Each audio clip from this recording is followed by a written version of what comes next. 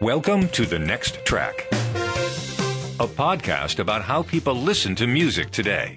I'm Doug Adams. And I'm Kirk McElhearn.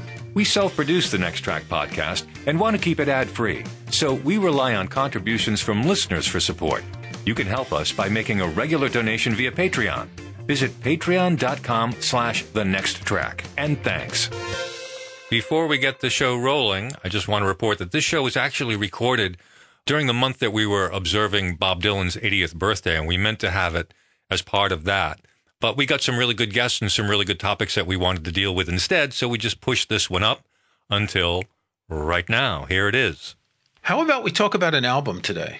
Well, that's a good way of opening the show, because I know what album we're going to talk about today.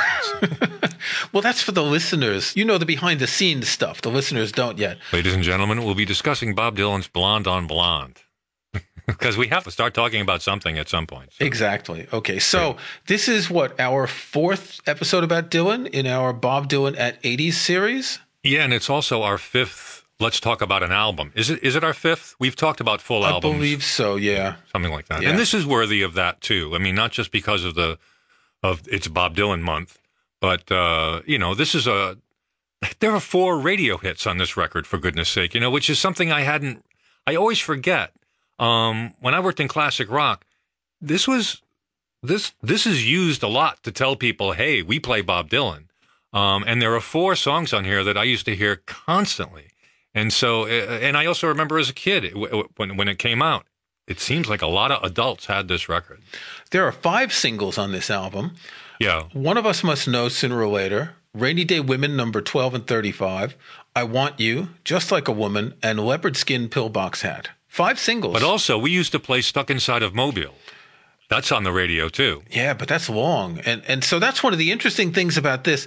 Dylan had done a couple of long songs previously, like a Rolling Stones, about 7 minutes, Desolation Rose, more than 10 minutes. And here he comes out with 3 long songs. 2 of them are 7 minutes, 7.5 for Visions of Johanna, Stuck Inside of Mobile, 7:05, and then Sad-Eyed Lady of the Lowlands, 11:23. Interestingly, those 3 songs, you could put them on one side of an album, and there's actually a relationship across Bob Dylan's long songs. Some time ago, I made a playlist of all his long songs, and I figured 7 minutes or longer, right? And there's something in the way he does the long songs that they're more relaxed in the way you hear them, Like they feel like he's sitting in the living room just spinning a song, spinning a tale. There's a roots thing to that. There's some kind of... They're like little epics, Yeah. I mean, and not just because they're long. I mean, there are plenty of long songs that aren't epics, but these usually are stories that are pretty epic in their feel anyway. I'll link to the Wikipedia article about Blonde on Blonde, and there's something here. So Dylan recorded some of these in New York. Then he went to Nashville, worked with some session musicians, but also with Al Kooper and Robbie Robertson. And there's a story here. On February 16th, the session began at 6 p.m., and Dylan was just working on his lyrics. The musicians were playing cards. At 4 a.m., he calls the musicians. He outlines the structure of the song. So they start Sad-Eyed Lady of the Lowlands. And Kenny Buttry, one of the musicians on the piece, says, if you notice that record, that thing after like the second chorus starts building and building like crazy. And everyone's just peaking it up because we've thought, man, this is it. This is going to be the last chorus. We got to put everything into it we can. And he played another harmonica solo, went back down to another verse, and the dynamics had to drop down to a verse kind of feel. After about 10 minutes of this thing, we're cracking up at each other at what we're doing. I mean, we peaked 5 minutes ago. Where do we go from here? There you go. It's almost like he wanted to beat them into submission. It's almost like he wanted to see how far a song could go. Yeah, and if you look at his song Murder Most Foul from last year's Rough and Rowdy Ways album, that's almost 17 minutes long, and it has that same feel. It's just, like you said, someone in the living room by the fire telling a story. Highlands on Time Out of Mind is the same kind of thing. It's this sort of round where it just keeps going around and going around and going around. Hurricane was a song I dreaded playing on the radio because it was just the same thing over and over again. That was a hit. Yeah. That was a radio hit. So, these things work for him. But so those 3 songs to me, oddly, are the core of the album in the sense that You have to remember that he made this up as he was going along. He didn't go with a plan to do all this, right? As the extract that I just read from Wikipedia. He was just working on lyrics. He said, we've got this song and okay, we're going to try it. This is a really interesting album because you've got a wide variety of types of songs. So, it opens with Rainy Day Women, number 12 and 35, which is one of the jingly jangly type songs. You've got a couple of things where you've got a lot of organ going on with Al Kooper. And then you've got like the slow, sad-eyed lady of the lowlands or Visions of Johanna, which are not only epics musically, but lyrically. These long songs on this record are just... they're poetry. They're songs that go well beyond normal songs on the radio. I'm glad you like the longer ones because those are the ones I care less for, even though I recognize, they're awesome things. I like the shorter songs and the funnier songs. The whole album kicks off with this, let's parade to the revival tent sort of, everybody must get stoned. I asked you about this recently, and I said it's not about people getting high. It's obviously about being persecuted by, the Uber lords. And, no matter what you do, they're going to hold you back. And then later on, in another song in the future, he sings, you got to serve somebody. Everybody's got to serve somebody. So it's almost like the inverse of this. It's like, you can work against the man or you can work with the man. In some ways, that song sounds to me like it's almost a novelty song. Yeah, it's come across that way. He starts the album with something that doesn't sound like a Dylan song. Right, and I think a lot of people think also because of the stoned pun, a lot of people think, oh, it's like, it's that hippie sort of sound. And I remember when it came out, that's what people thought. There's a cover of it. I don't think you remember when it came out because you were only 7 years old when it came out. 7 or 8 years old, but like I said, a lot of adults had this record, and this was one. Da da da da da da da da da. It's a march. It's it's in 6/8. It's an easy song to hear and go, oh, that's kind of a cute song, and that's the way it's always been in my head. Yeah. When I've listened to it as an adult, it's like, why are you opening the album with this parade to the revival tent? What are you trying to tell us? Yeah. But then again, Leopard Skin Pillbox Hat kind of almost has the same sound as it too. So maybe they were just playing with different sounds. But I still think it's it's the short songs. I think there are some great things in. Well, let's talk about opening songs because side 2 opens with I Want You, which was a hugely popular song. And remember, let's think of this as record sides. Let's not think of it as a stream or a CD. Let's remember that each side of a record has a beginning, middle, and an end. And particularly the beginning is the moment when you've put it on the turntable, put the needle on, sat down, maybe rolled up a blunt, picked up a glass of wine or whatever. And it's setting the tone for the next 4 songs or 5 songs. I think the first side is great in that sense. I just love that first side. I just love the first side. It's funny, I don't think of these as 4. See, I'm not as familiar with I think I said this already.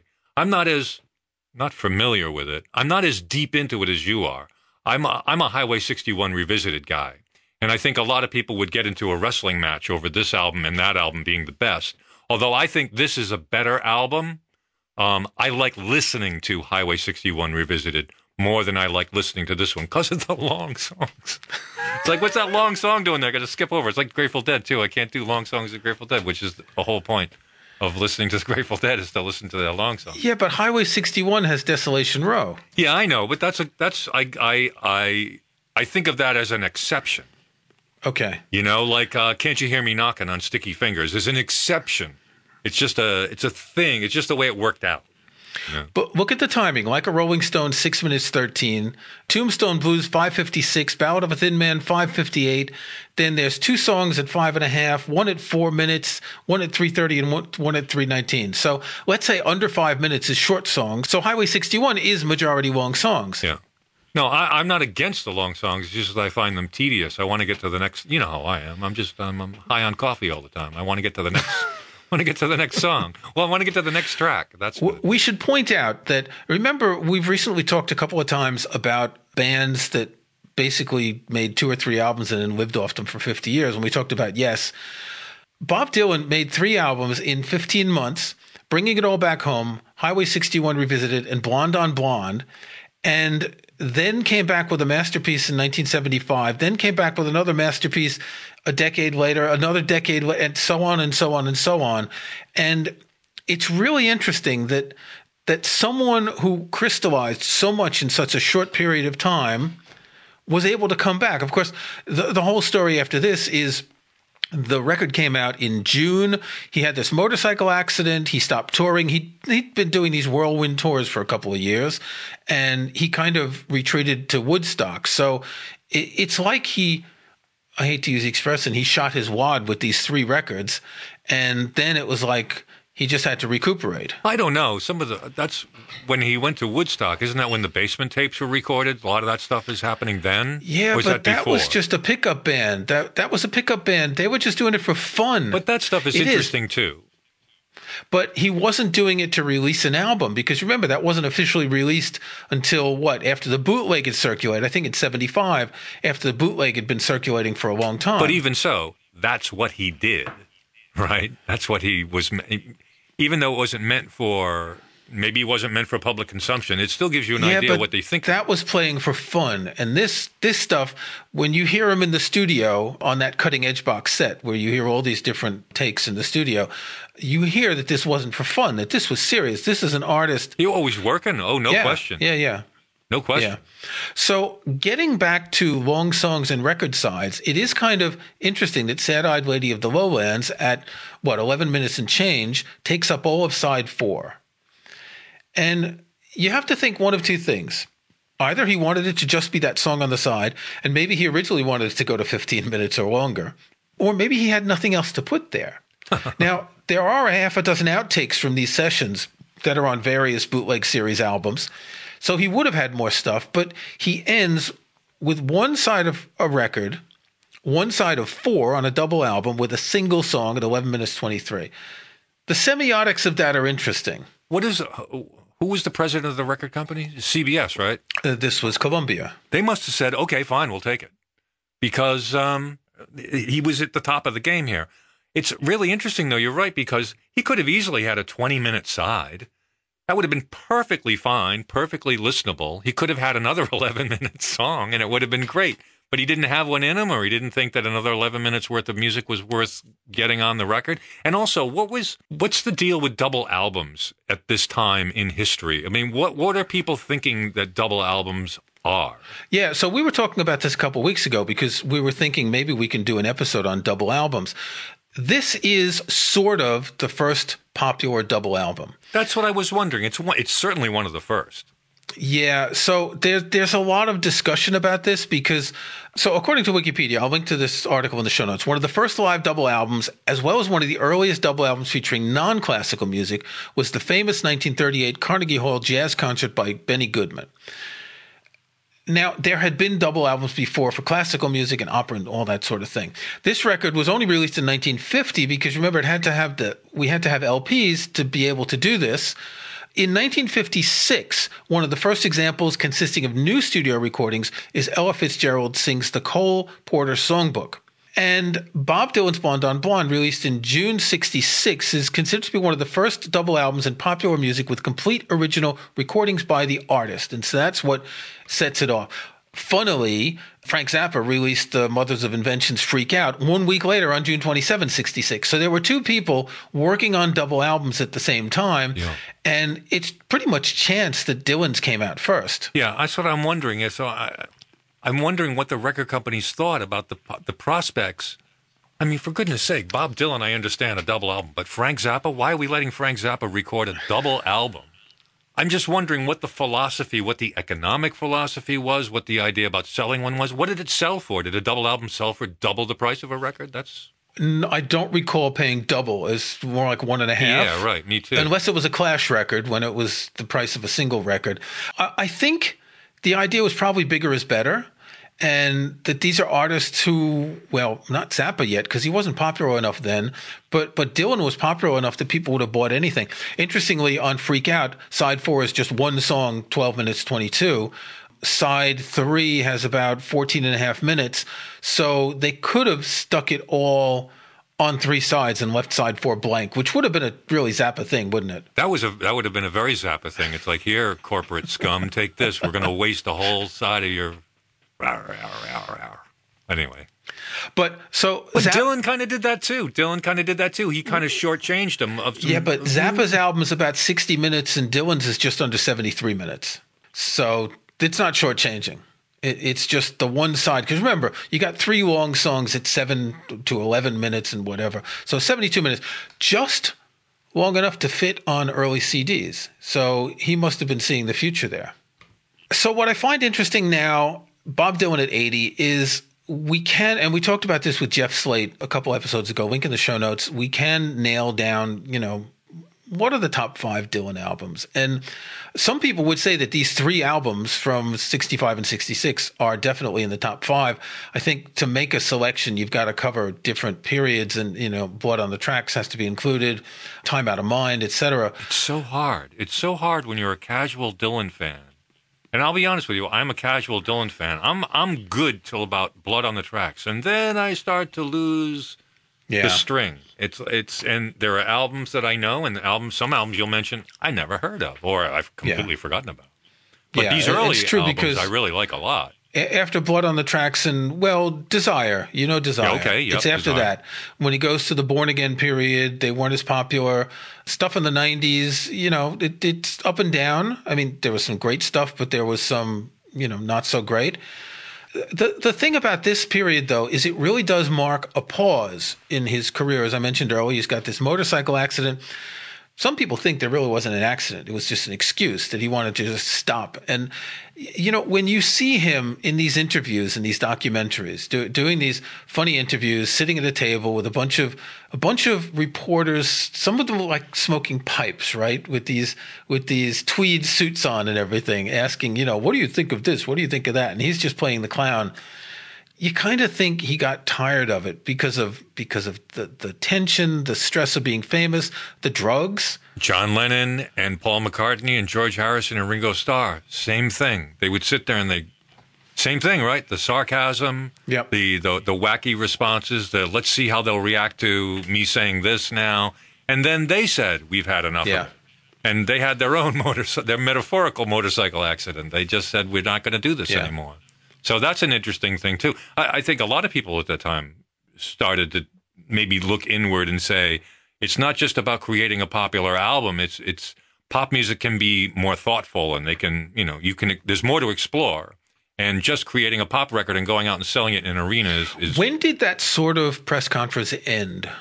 I know I've seen some footage of Led Zeppelin doing that in the mid-'70s. The band behind a table with a whole bunch of journalists in one place firing off questions. Sometimes it would be in an airport. Yeah, like I'm trying to think.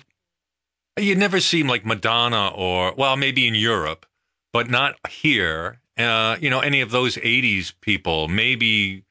no, they would never sit down for something like that and the flashbulbs going off and at the airport, that sort of thing. Who cares? Madonna came on an airplane. Woo. Well, no, I think at the airport was just a place that they could get the artist together with all the journalists in one spot. So it's probably just for convenience. But it's interesting that stopped, and it could have stopped because of the ridiculousness of doing these interviews. Sure. The musicians really don't care what they say. And maybe they just all got to the point where they just didn't want to talk to the press because what's the point anyway? So in the early days of rock and roll, we're in 66 when Blonde on Blonde comes out. People need to be exposed to rock and roll. This is so new that the mainstream press was talking about this. Well, the guy with the pipe, right? Exactly. The arts. It's the arts columnist from the local newspaper. By the way, can you tell me where do you boys get those haircuts? What's with the trousers?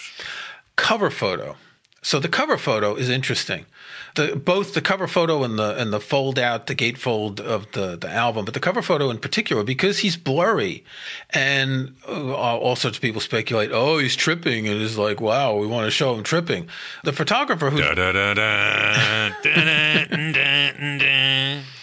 the photographer said, we were just cold and the two of us were shivering. There were other images that were sharp and in focus, but to his credit, Dylan liked that photograph. And that to me is the quintessential Dylan statement of presenting himself as a blur. Out of focus blur. He's not actually out of focus. He's more blurred than out of focus. It's not just. It's just not a lot of detail. That's all. It's just kind of soft. It's. No, it's blurry. Oh, absolutely It is blurry, but it's not. It's not blurry so that he's unrecognizable. No, it's blurry so that he's not sharp. He's not clear. Yeah. He's vague. Vague. Yeah, that's a good vague. One. Yeah. And it's a good portrait. There's a really interesting color palette in that portrait. Really earth tones, all these browns and ochres and a little bit of black and gray. There's no, it's like a cloudy day. There's no color. There's no blue, green, red, yellow, anything like that. And technically this is a breakup album. I find it hard to think of Dylan albums as breakup albums, this and Blood on the Tracks. But it is, there's songs that are songs about him breaking up. Yeah. And that almost monochromatic cover seems to add to that. Yeah. If you think about that. I've always liked his expression because before I knew the record very well, you'd see that, like I said, a lot of adults had this record. You'd see that face everywhere. And until his greatest hits album came along, that was like the face of Dylan all the time for me. So being blurry seemed to make sense. It's like, oh, I get it. Well, not as we said, he's vague. Yeah. But I also like the way it opened up. Right. To like, it shows everything. To like a pinup of Bob Dylan. Yeah. And you put it sideways and you got him standing up from about his thighs up to his head. So it's the same photo, but just cropped differently. That's an interesting approach. I think one of the popular things about this record back in the day was that people would use it to get the seeds out of their weed. Yeah, it's like along with gatefold albums were really useful for that. Yeah, it's like Skull and Roses, this one. Yeah. Frampton Comes Alive. And it wasn't one of those unipacks. It had to be an actual double album with the sleeve on each side. Which was the Double Zeppelin album? Physical Graffiti. Houses of Holy? Isn't that a What do we know about album? Led Zeppelin? Well, exactly. Well, gatefold albums like Court of the Crimson King, that was really popular, that sort of thing. Was Brain Salad Surgery, was that a gatefold? I don't know. Didn't that also have one of those tricky things where if you moved it, the thing changed? Like Ooh La La by the Faces. No, bent it. the front had a thing where you could open it from the middle toward the sides, and you'd expose the skull behind it. It was like, what do they call it? At the end of Mad Magazine, those things that you folded up. It's kind of like that. Remember? You'd get a different message. The guy who made them just died recently. I know. I saw Aragonés. Isn't that his name? Is that who it was? Sergio Aragonés, yeah. The fold-in. Yeah, the fold-in. It was in virtually every Mad magazine since 1964. Yep. So Dylan probably was aware of the fold-in. No, but that has nothing to do with Brain Salad Surgery, does it? No, it doesn't. It doesn't. But anyway, I'll bet Dylan read Mad Magazine. He was reading like Apollinaire and Rimbaud and things like that. So that just... Yeah, but, Mad Magazine, too. Yeah. I mean, there's clever stuff in there. I don't know if I've ever mentioned it on this podcast. Yes, you have. Okay, well, I won't say it then. All right, so Blonde on Blonde. I kind of... Oh, I have another question.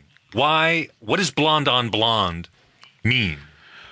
He says that it was just something that someone came up with. Like, it just sounds many good. of the titles of the songs. And in fact, on that Cutting Edge box set, you can listen to him in the studio. It's like, what's this one called?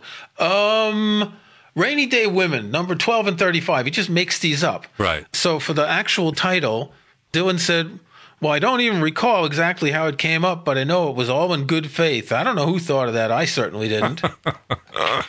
And of course, the criminologists have noticed that the album title spells the initials of Dylan's first name, B-O-B. Yeah, okay. It's also a riff on Brecht, a stage production based on works by Bertolt Brecht that had influenced Dylan's early songwriting. So, yes, where is the blonde? Yeah, what's Who's the blonde? blonde? I always thought I was trying to see, is he blonde? That's what I used to think, but he's not. He's not blonde. He's never been blonde. The record is kind of blonde. The color of the record is blonde. It's dirty blonde. So it's like blonde. I don't know. I've always wondered about that. Well, if you look at the pictures of, I think it's pronounced Susie Rotolo, so the girlfriend that was on the cover of the Free Will and Bob Dylan, she looks blonde. She is a blonde. I always imagined Johanna was a blonde. I don't know why. Maybe because it's from the album Blonde on Blonde, but yeah, suggestive. Yeah. But the kind of thing that Dylan would, come up with song titles just at the last minute. And that's interesting. Most people, if they're poets, the title is really important because it's the gateway into a poem, and the same thing with a song. And yet for him, it's just, I don't care. Yeah, well, Zappa used to do the same thing, not to compare the two, but I mean, since we mentioned Zappa early, he would also just come up with silly, whatever was on his mind, and then the song would become that. Yeah, but Zappa's silly is a different kind Absolutely. of silly. It's a kind of like almost, Monty Python type of silly, whereas it's hard to know with Dylan, and obviously that changed a lot over the years, but in this early period, he seemed to have done that quite often. So I kind of wondered if would talk about this album for an hour, and in some ways, it's such a great album that there's not a lot to say about it. The music really speaks for itself. It really does. The only thing I wanted to say, and after listening to it again, was I feel bad for Louise, because she's the one that's making him. She's like second rate. She's the one that's making him think of Johanna, and I feel bad for Louise. I wonder what Louise is doing tonight.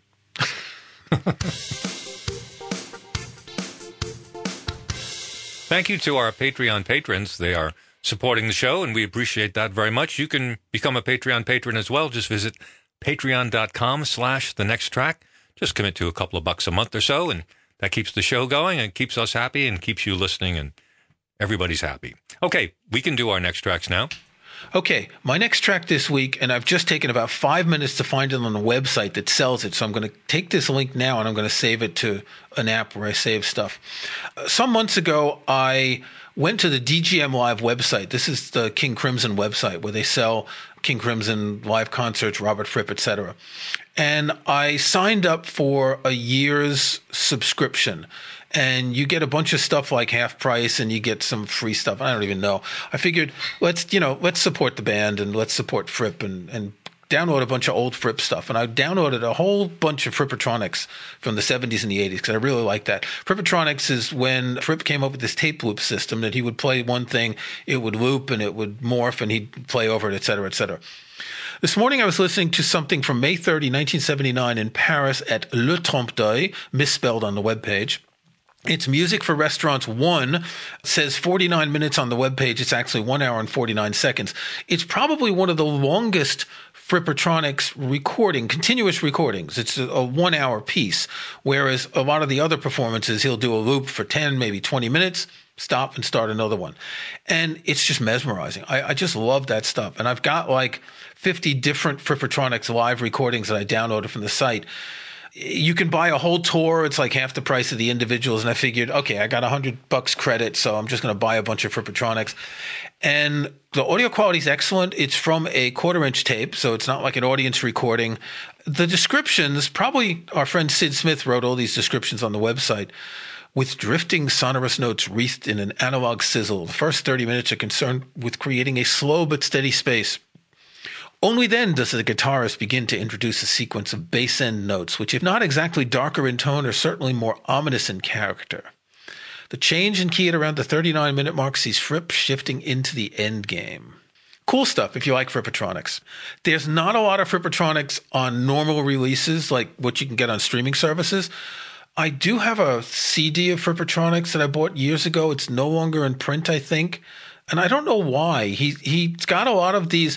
He's got the Frippatronics and he's got the soundscapes. And we've talked about the soundscapes in the past, which are these more complicated ambient pieces that aren't just, guitar and tape loop. But for some reason, the Frippatronics stuff, it only goes to the captive audience of King Crimson fans. And I'll tell you, it is impossible to find anything on this website. There's no search box on the main page. You can find search boxes in some weird locations. I searched for this. I couldn't find it by name, by date. If you want to sell your music, you should make it possible for people to find it, is all. So it's Robert Fripp, some Frippatronics from 1979. What about you? I'm going to be listening to, and I heartily recommend, the sensational Alex Harvey Band U.S. Tour 74 Live. And I'll tell you why I heartily recommend it. I missed out when these guys were active, when they were vital in the early 70s. Didn't pay any attention to them at all. Even though they were pretty popular in the United Kingdom, they were pretty popular in Europe and everywhere but the United States.